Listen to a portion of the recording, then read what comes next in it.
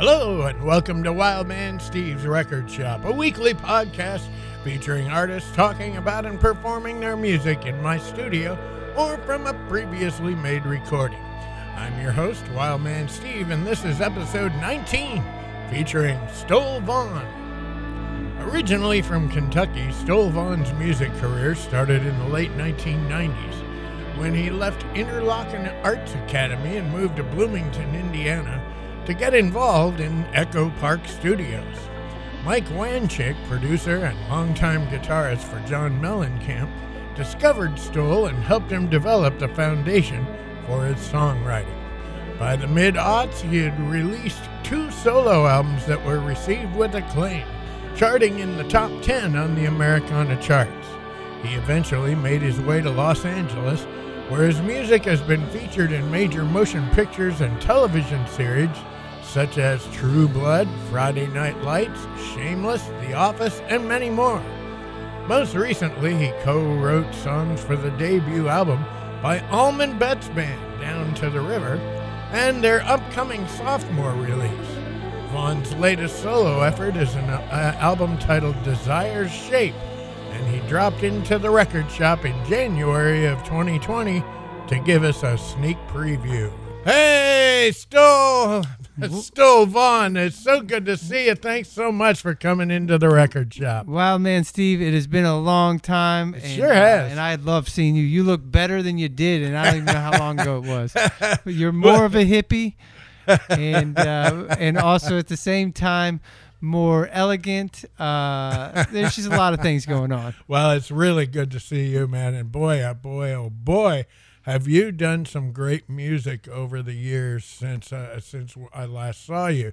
Man, I'm telling you what. Okay, so you were a Kentucky boy. That's right. And then you went to Interlochen Arts Academy. That's up in Michigan. That's right? up in Michigan, up in the UP.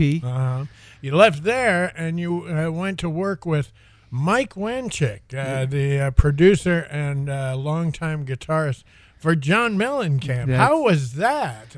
Well, I was just playing a house concert up in Indy, and I was talking about it, and I am so grateful that it's like that 10,000 Hours book. Oh my gosh, I can't believe I'm blanking his name. Michael Gladwell, where he talks about like we're just lucky to be in certain places at certain times. And I was in Bloomington, Indiana, when studios were still a thing. Pro Tools hadn't showed up really.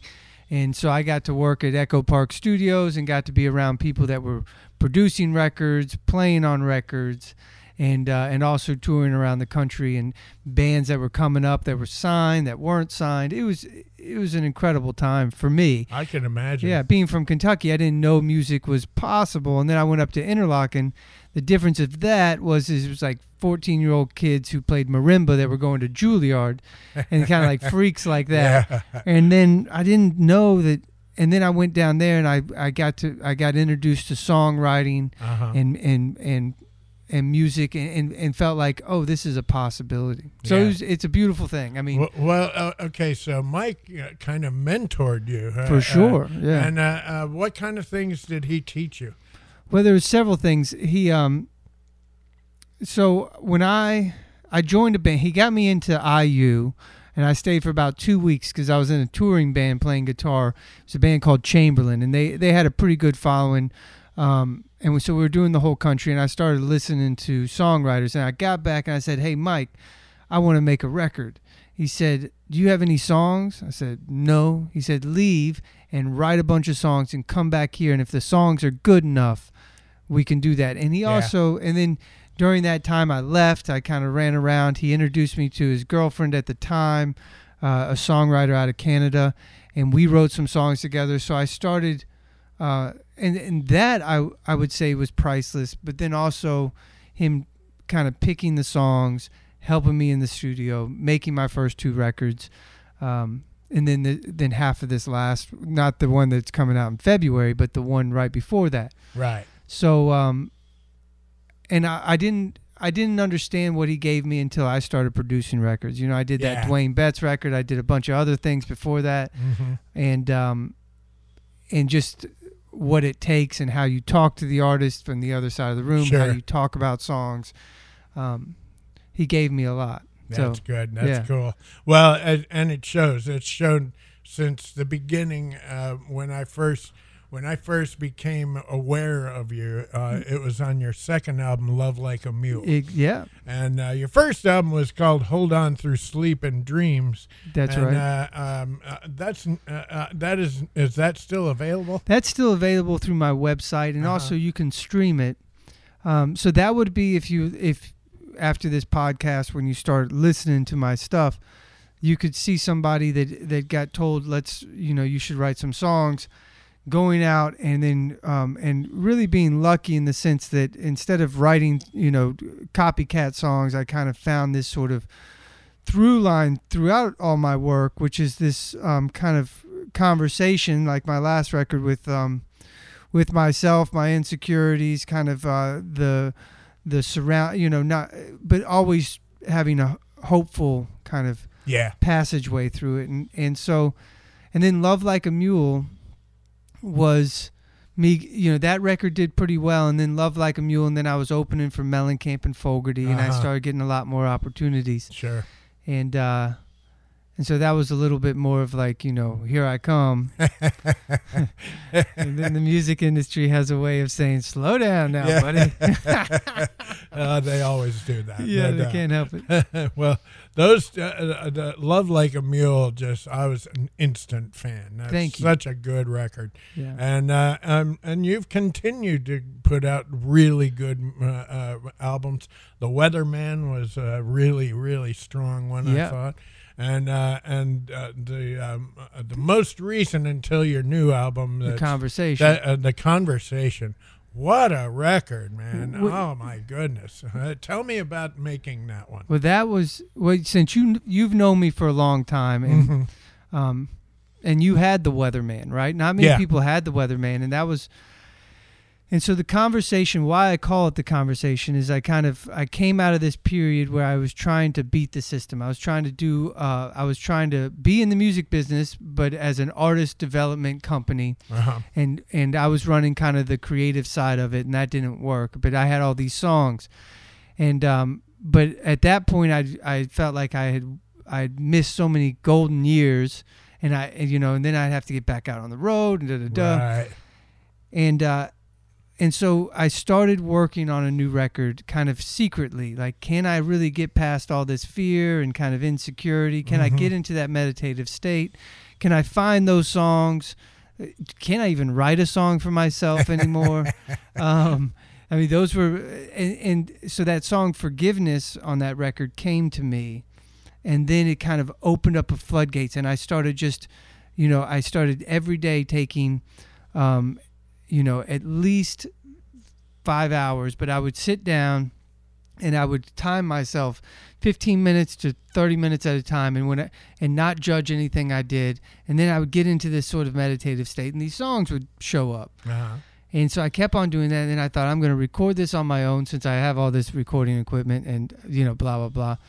And I got down the line on that, and I got all the way finished, and I was sitting there listening to it with my friend, and there was things that I needed to change, but I'd gone too far, and so like the mud had turned into rock, and I knew in order to change that, I'd have to do it all over again. Right. So, as I thought about it, I thought I'm going to reach out to Carl Bramel, who's in My Morning Jacket and has been a friend of mine and played on all my records and been a mentor of mine, but more in sort of in a different way than Mike, and ask him to help. And I reached out, and he said, come to my house. I got a studio. Let's do it. And then I reached out to Mike, and all in part of this, the way I saw it is, at first I had this conversation with myself and the greater spirit of the universe.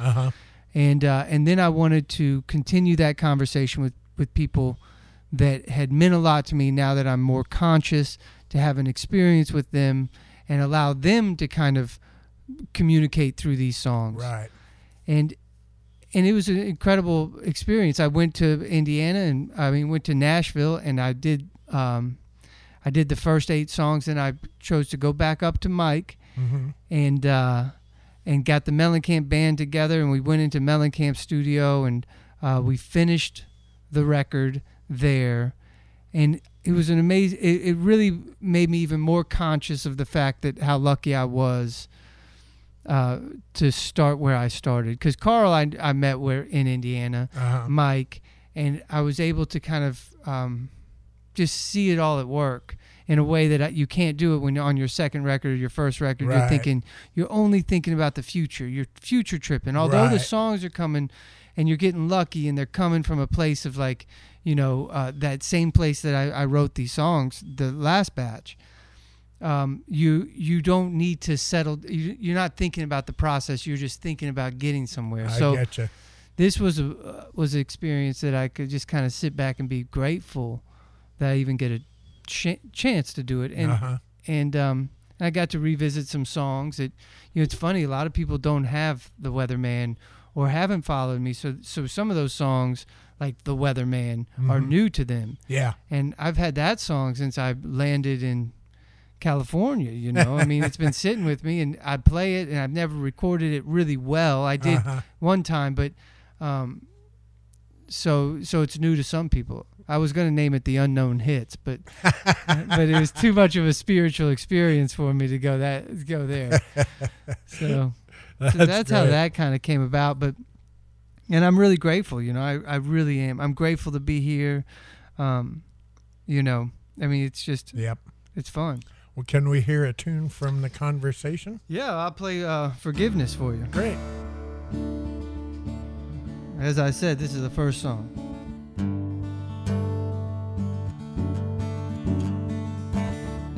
I got voices in my head, get me up and out of bed. I've been busted and I've been burned. My heart is beating, but it hurts. And I can tell you every name, but they'll never change anything.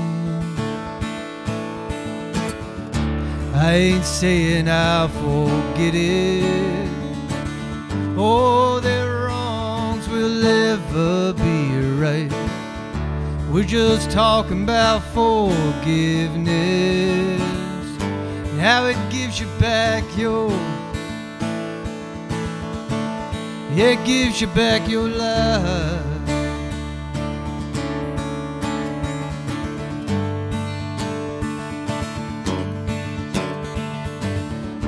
I've got ghosts here in my way. Yeah, they haunt me every day.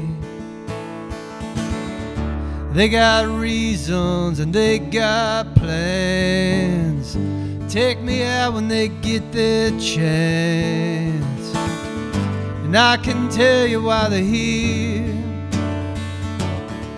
but that won't make them disappear. I ain't saying I'll forget it. Oh, their wrongs will ever be right. We're just talking about forgiveness and how it gives you back your, it gives you back your life.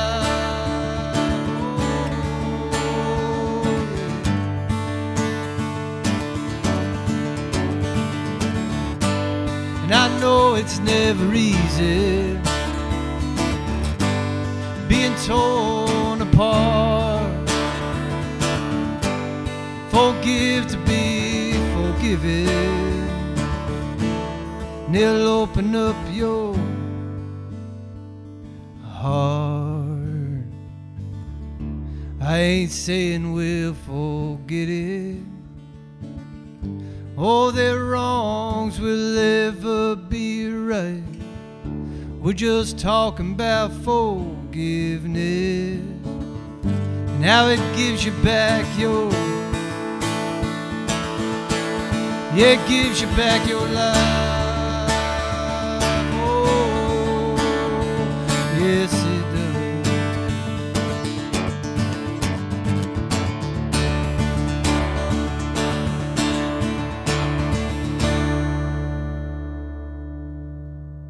Yeah, what a great song. I love it.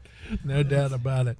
Well, you have been busy not only on your own music, but Yes. you've been co-writing with, first with Dwayne Betts for his debut EP. Yep. And then you co-wrote 5 songs for the Allman Betts debut, Down to the River, a fantastic record. Thank you. No doubt about it. Tell me about that experience. Yeah, so I've one of the good benefits of staying in California and having that studio and stuff. I met Dwayne, and we just started working on a bunch of songs together. I'd write with him, and we wrote this song "Taking Time," and then but just kind of pieced together things. And Dwayne was in and out of he's like his old man, so so it took forever to make that record. So we finally got to a point, and some good things happened, and so we had the record, and Devin reached out and wanted Dwayne to open for him, and so we rushed and put that record together and put it out, and they went out together, and Devin and Dwayne both saw the potential, and they enjoyed each other. It was kind of a test run, and they enjoyed each other a lot, that they thought, let's try this. Let's just see.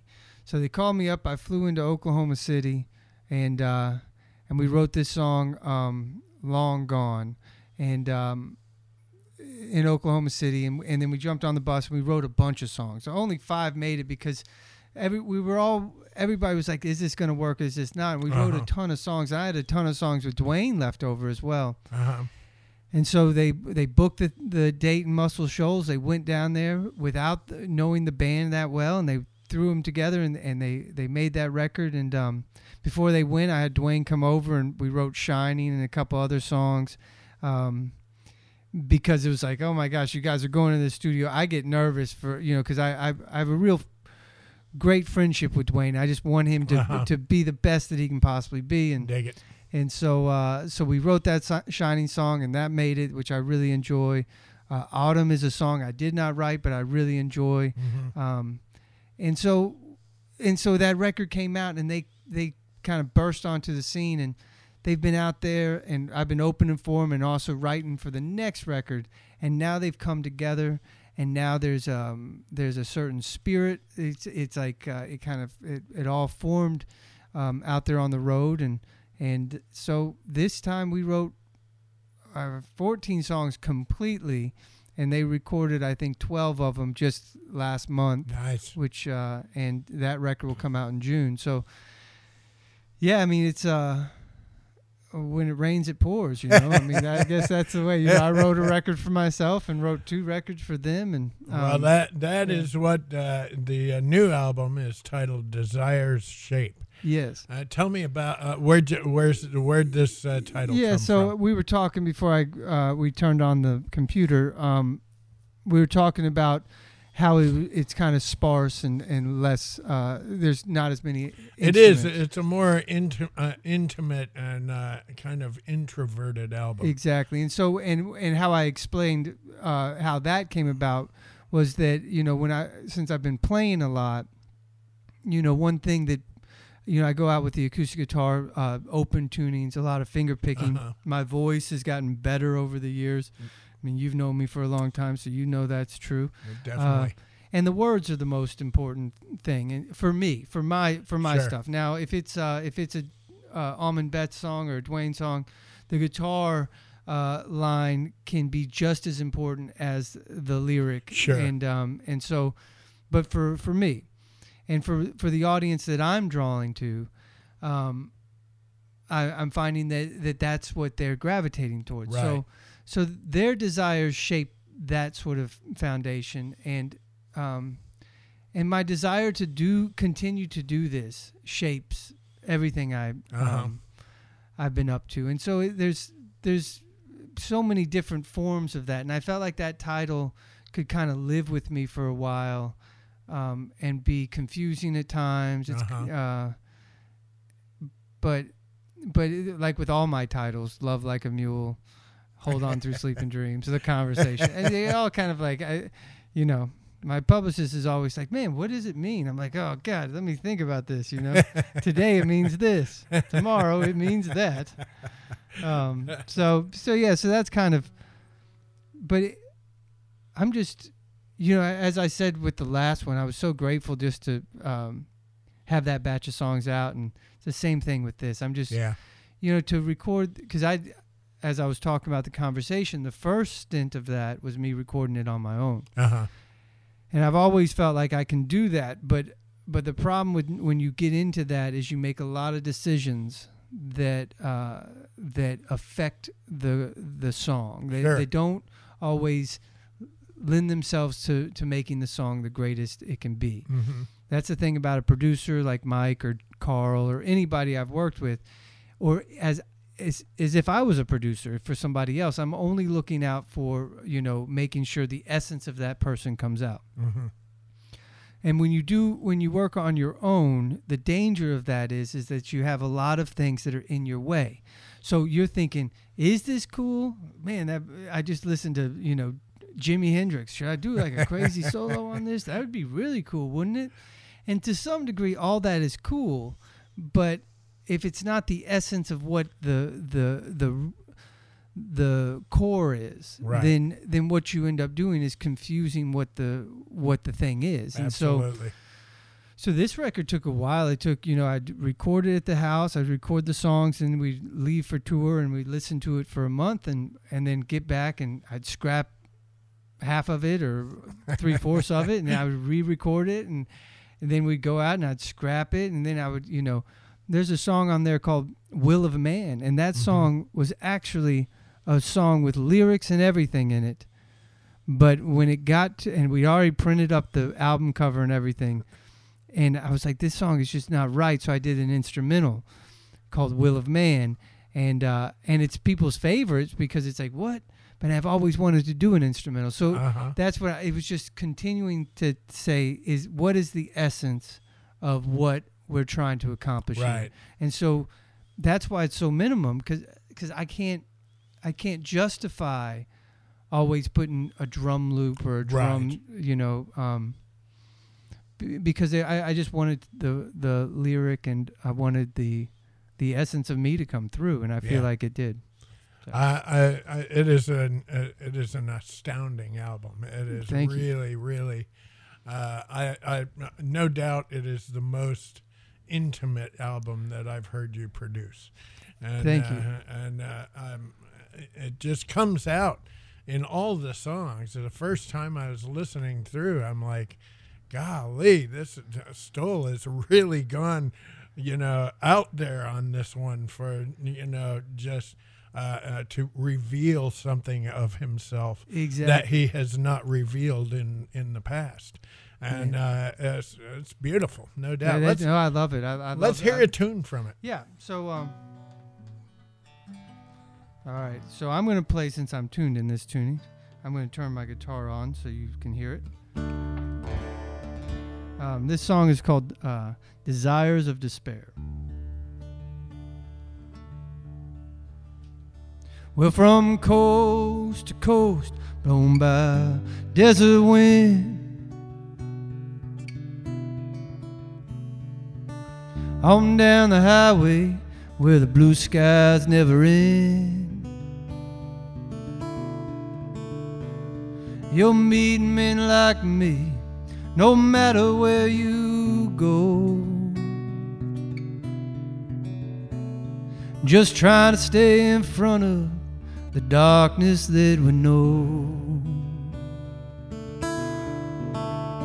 And I'll tell you the truth, I really wanna care, but I'm all wrapped up in desires of despair. That dog comes here every hour and a half. He comes around here to get a pat upon his back. Well, I love him, 'cause he won't ever judge. If there was any man I know that you would. And I'll tell you the truth, I really wanna care, but I'm all wrapped up in desires of despair. Blame it on the drugs, or you can blame my old man. It's hard to look me in my eyes that I understand. My mama found me out here, a heart it could not bear.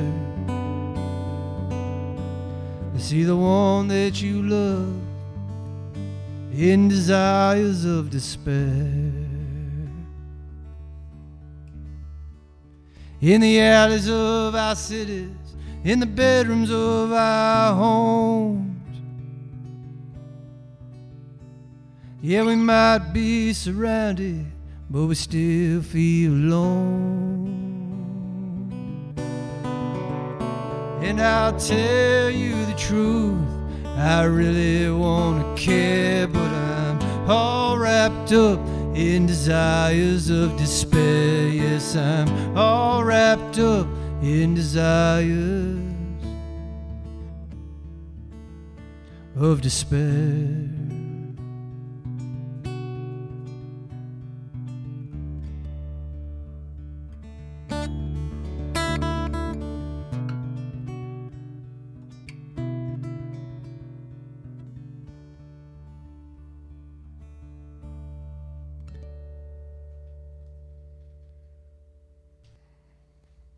Beautiful tune. That is just a lovely, lovely tune, no doubt about it.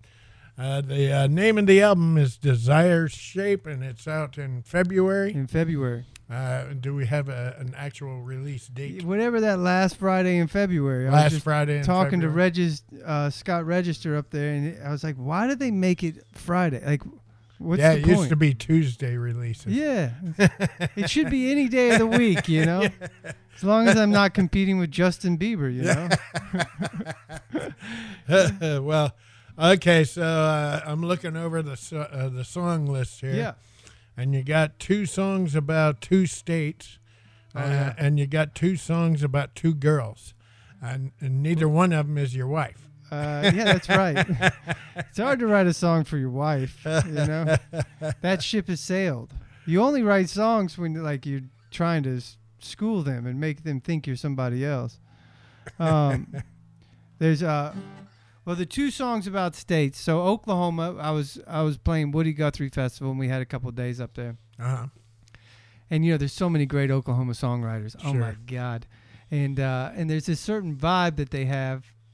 It's like that Red Dirt thing. It's kind of a James McMurtry thing. And so I was kind of like working on it. I was like, I was like, oh, this is, and I was looking around. It reminded me of, like if a spaceship was flying over like 2045, right? And they're flying over, and there's this one dude left in one of these little houses with the American flag, and it's overgrown. And but I wrote it like a guy who would be living in Oklahoma. And I got to the house and working on it. I switched over to piano, and then I just took this synthesizer and I played the piano part with the synthesizer, and so it really feels like it's 2045, and you're like hearing like a signal and coming through the radio. It's like, and it's this guy's story saying I'm never gonna change. Uh-huh. And so that's Oklahoma.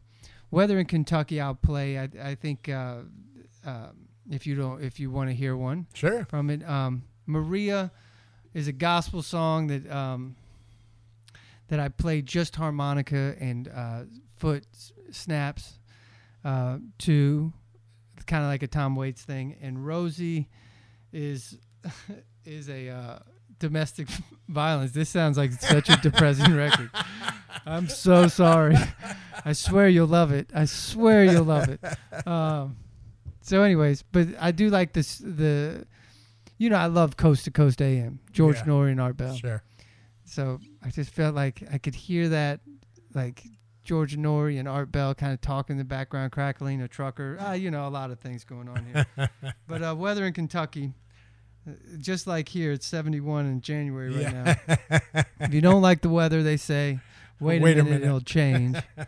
And so my brother went through, God, this is getting bad, but my brother went through a divorce, and I was just thinking of, we were talking a lot, and, usually when I say this during the show, people go, oh, and then I go, no, it's actually a good thing, And then the last time I was playing in Indiana, I brought it up, and nobody said, oh, and I was like, huh. And then people started hollering out their divorce stories. And I thought, whoa. And Nice. they were worse than my brothers. Nice. So this song I wrote kind of thinking about Kentucky, because I go home for the holidays, and I've been making an effort to go back for a whole month of December, kind of coming in through Thanksgiving. And there's a certain feeling you get where the leaves are changed. It's pretty ugly around these parts. It gets cold. And so I kind of have that in mind. So here it is. It's called Weather in Kentucky.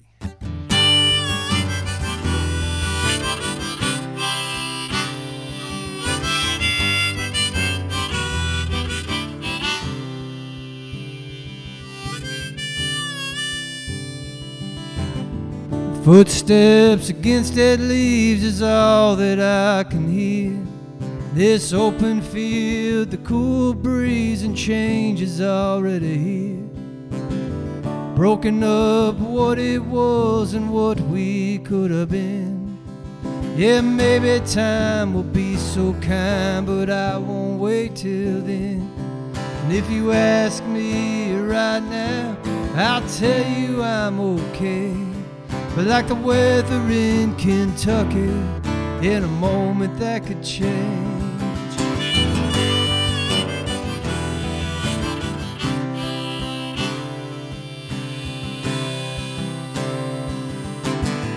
Snow falls on the pines and softly finds its place. Covers up the way you feel until it melts away. Maybe we never knew each other until it was torn down. But the dream of us getting back together is colder than the ground. And if you ask me right now, I'm better off today. But like the weather in Kentucky, in a moment that could change.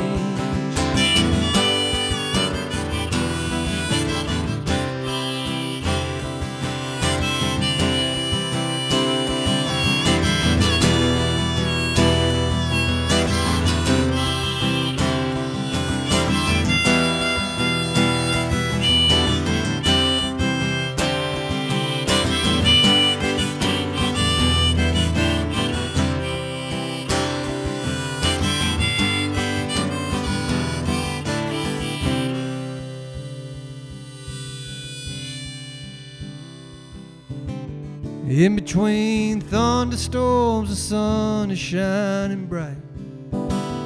Fishing rods and fishing holes are always on my mind. Good things that we are, may they carry on. When I think of you, yeah, here's the truth, I'm glad that you've been gone. And if you ask me right now, I might not cuss your name. But like the weather in Kentucky, in a moment that could change. Like the weather in Kentucky, in a moment that could change.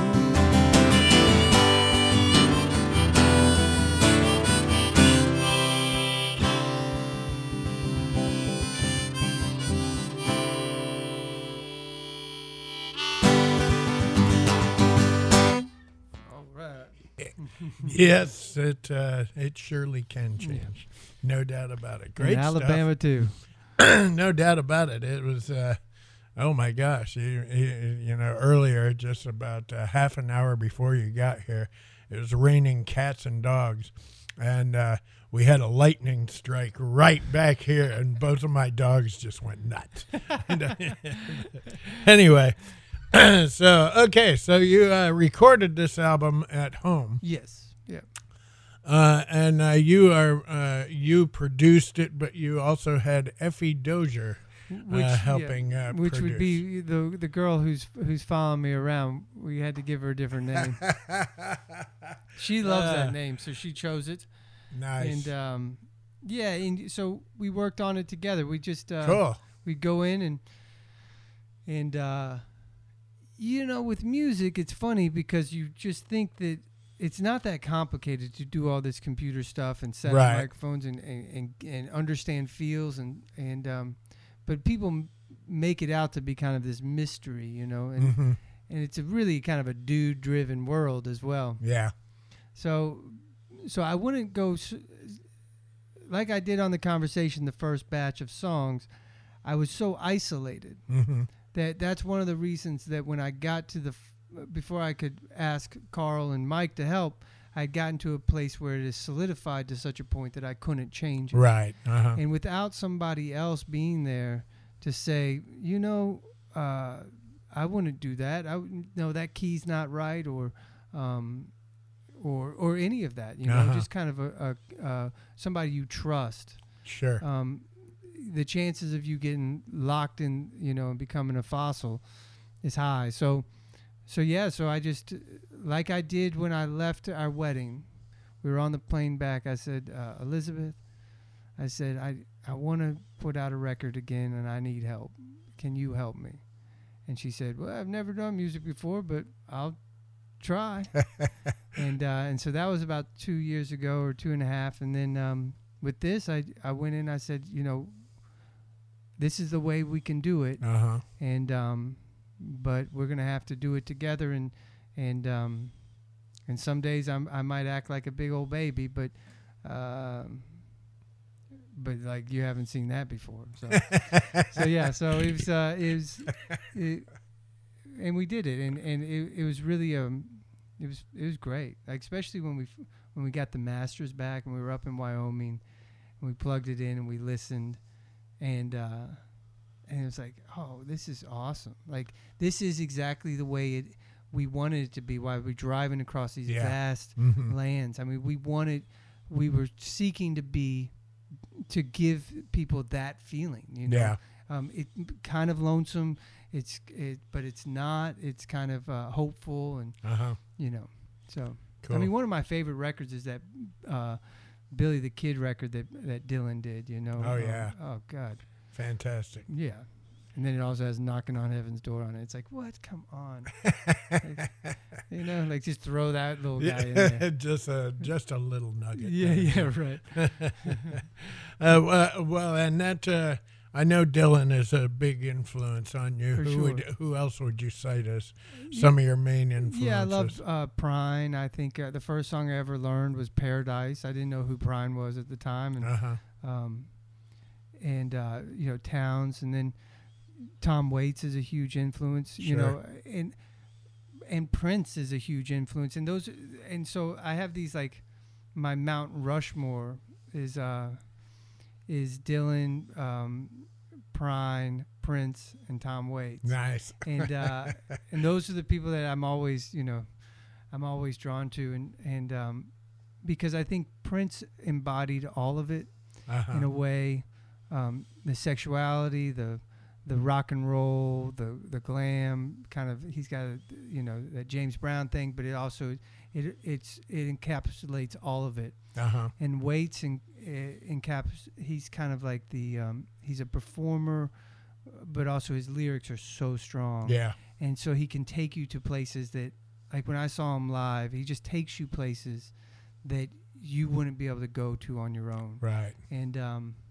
And then Dylan is just there's so many dimensions to Dylan. You know? You got that right. Yeah, and I love that Frank Sinatra stuff that he's been doing. I mean, I know. I've tried to make records my whole life, and he recorded that all live, and it's like, that's the greatest record of all time.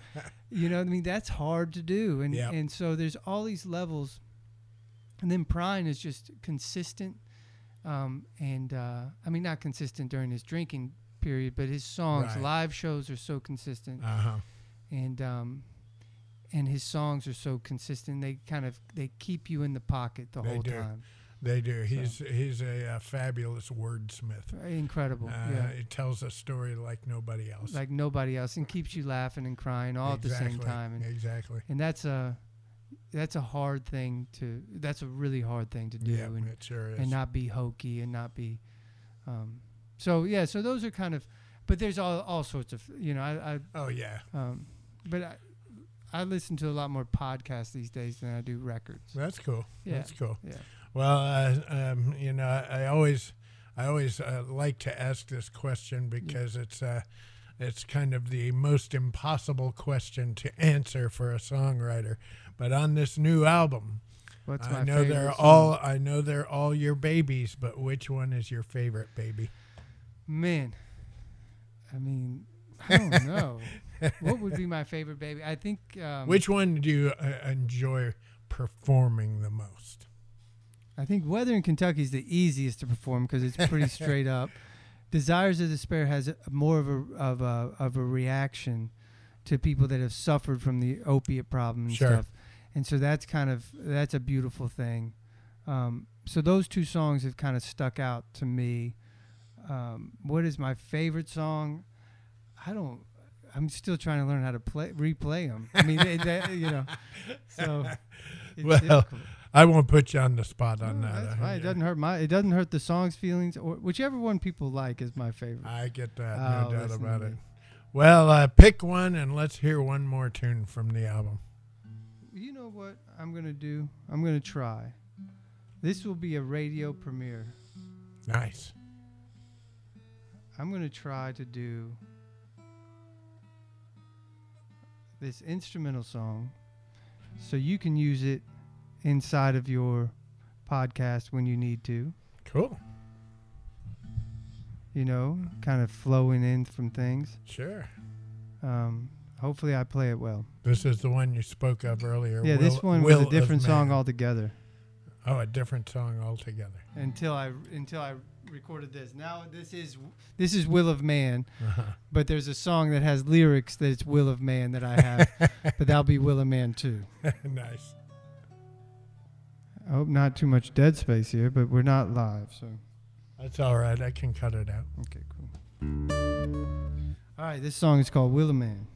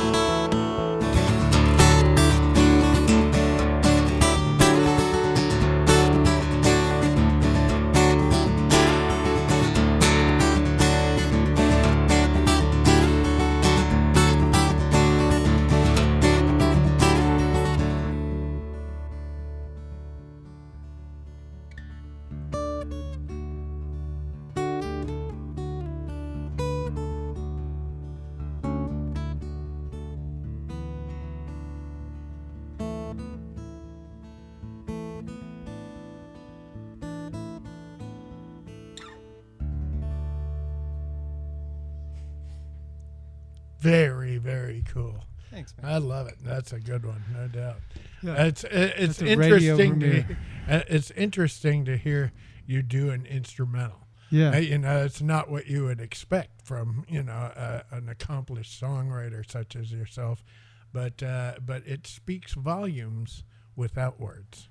Thank you. Yeah, I feel the same way. I feel like there's something in that melody, and when I first got started, I didn't write songs. When I got it, you have to audition at Interlochen, and I wrote a lot of instrumental songs at the time, and so I was 17, and it was a big part of my life. And then I found songwriters and John Prine, Dylan, that sort of thing, and that's you got to really kind of work at that. And yep. But I've always wanted to come back to it, but so this was an opportunity for me to do it, and like I said, I had that song with all the lyrics, and I thought, I guess this is not right, and so I was like, I'm just going to try, and it's changing. The cool thing about an instrumental is it can shift, I mean, but you never play it perfectly. That's the crazy thing. I mean, I still, even on the recording, I don't think I've played it perfectly yet. So,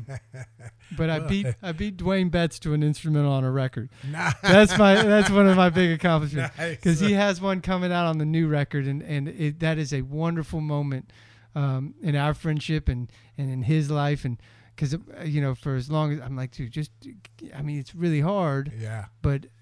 And it's just taken years, and finally he has one, and that's great. But I beat him to it, Well, folks, the album is titled Desire's Shape. It'll be out last week of February, and you know what? I think you ought to buy it. Yeah, thank you, and share this podcast around, and let me know when you hear it. I'm going to share it as well, and thank you again, Wildman Steve. Thank you for coming in, Stoll. It's great to see you again. It's great to be seen. Been too long, no doubt. Yeah, it really has. No doubt. Well, folks, that wraps up this episode of Wildman Steve's Record Shop.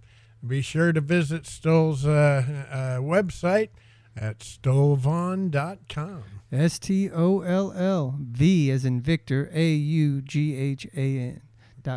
There you go. Thanks again, Stoll. Yeah, thank you so much, Wildman. Stoll Vaughan will be touring solo and opening for Allman Betts Band in the coming months of 2020, and Desire's Shape hits on February 28th. Visit stollvaughan.com to keep up with his adventures. Thanks for listening to Wildman Steve's Record Shop. Until next time, have a great one.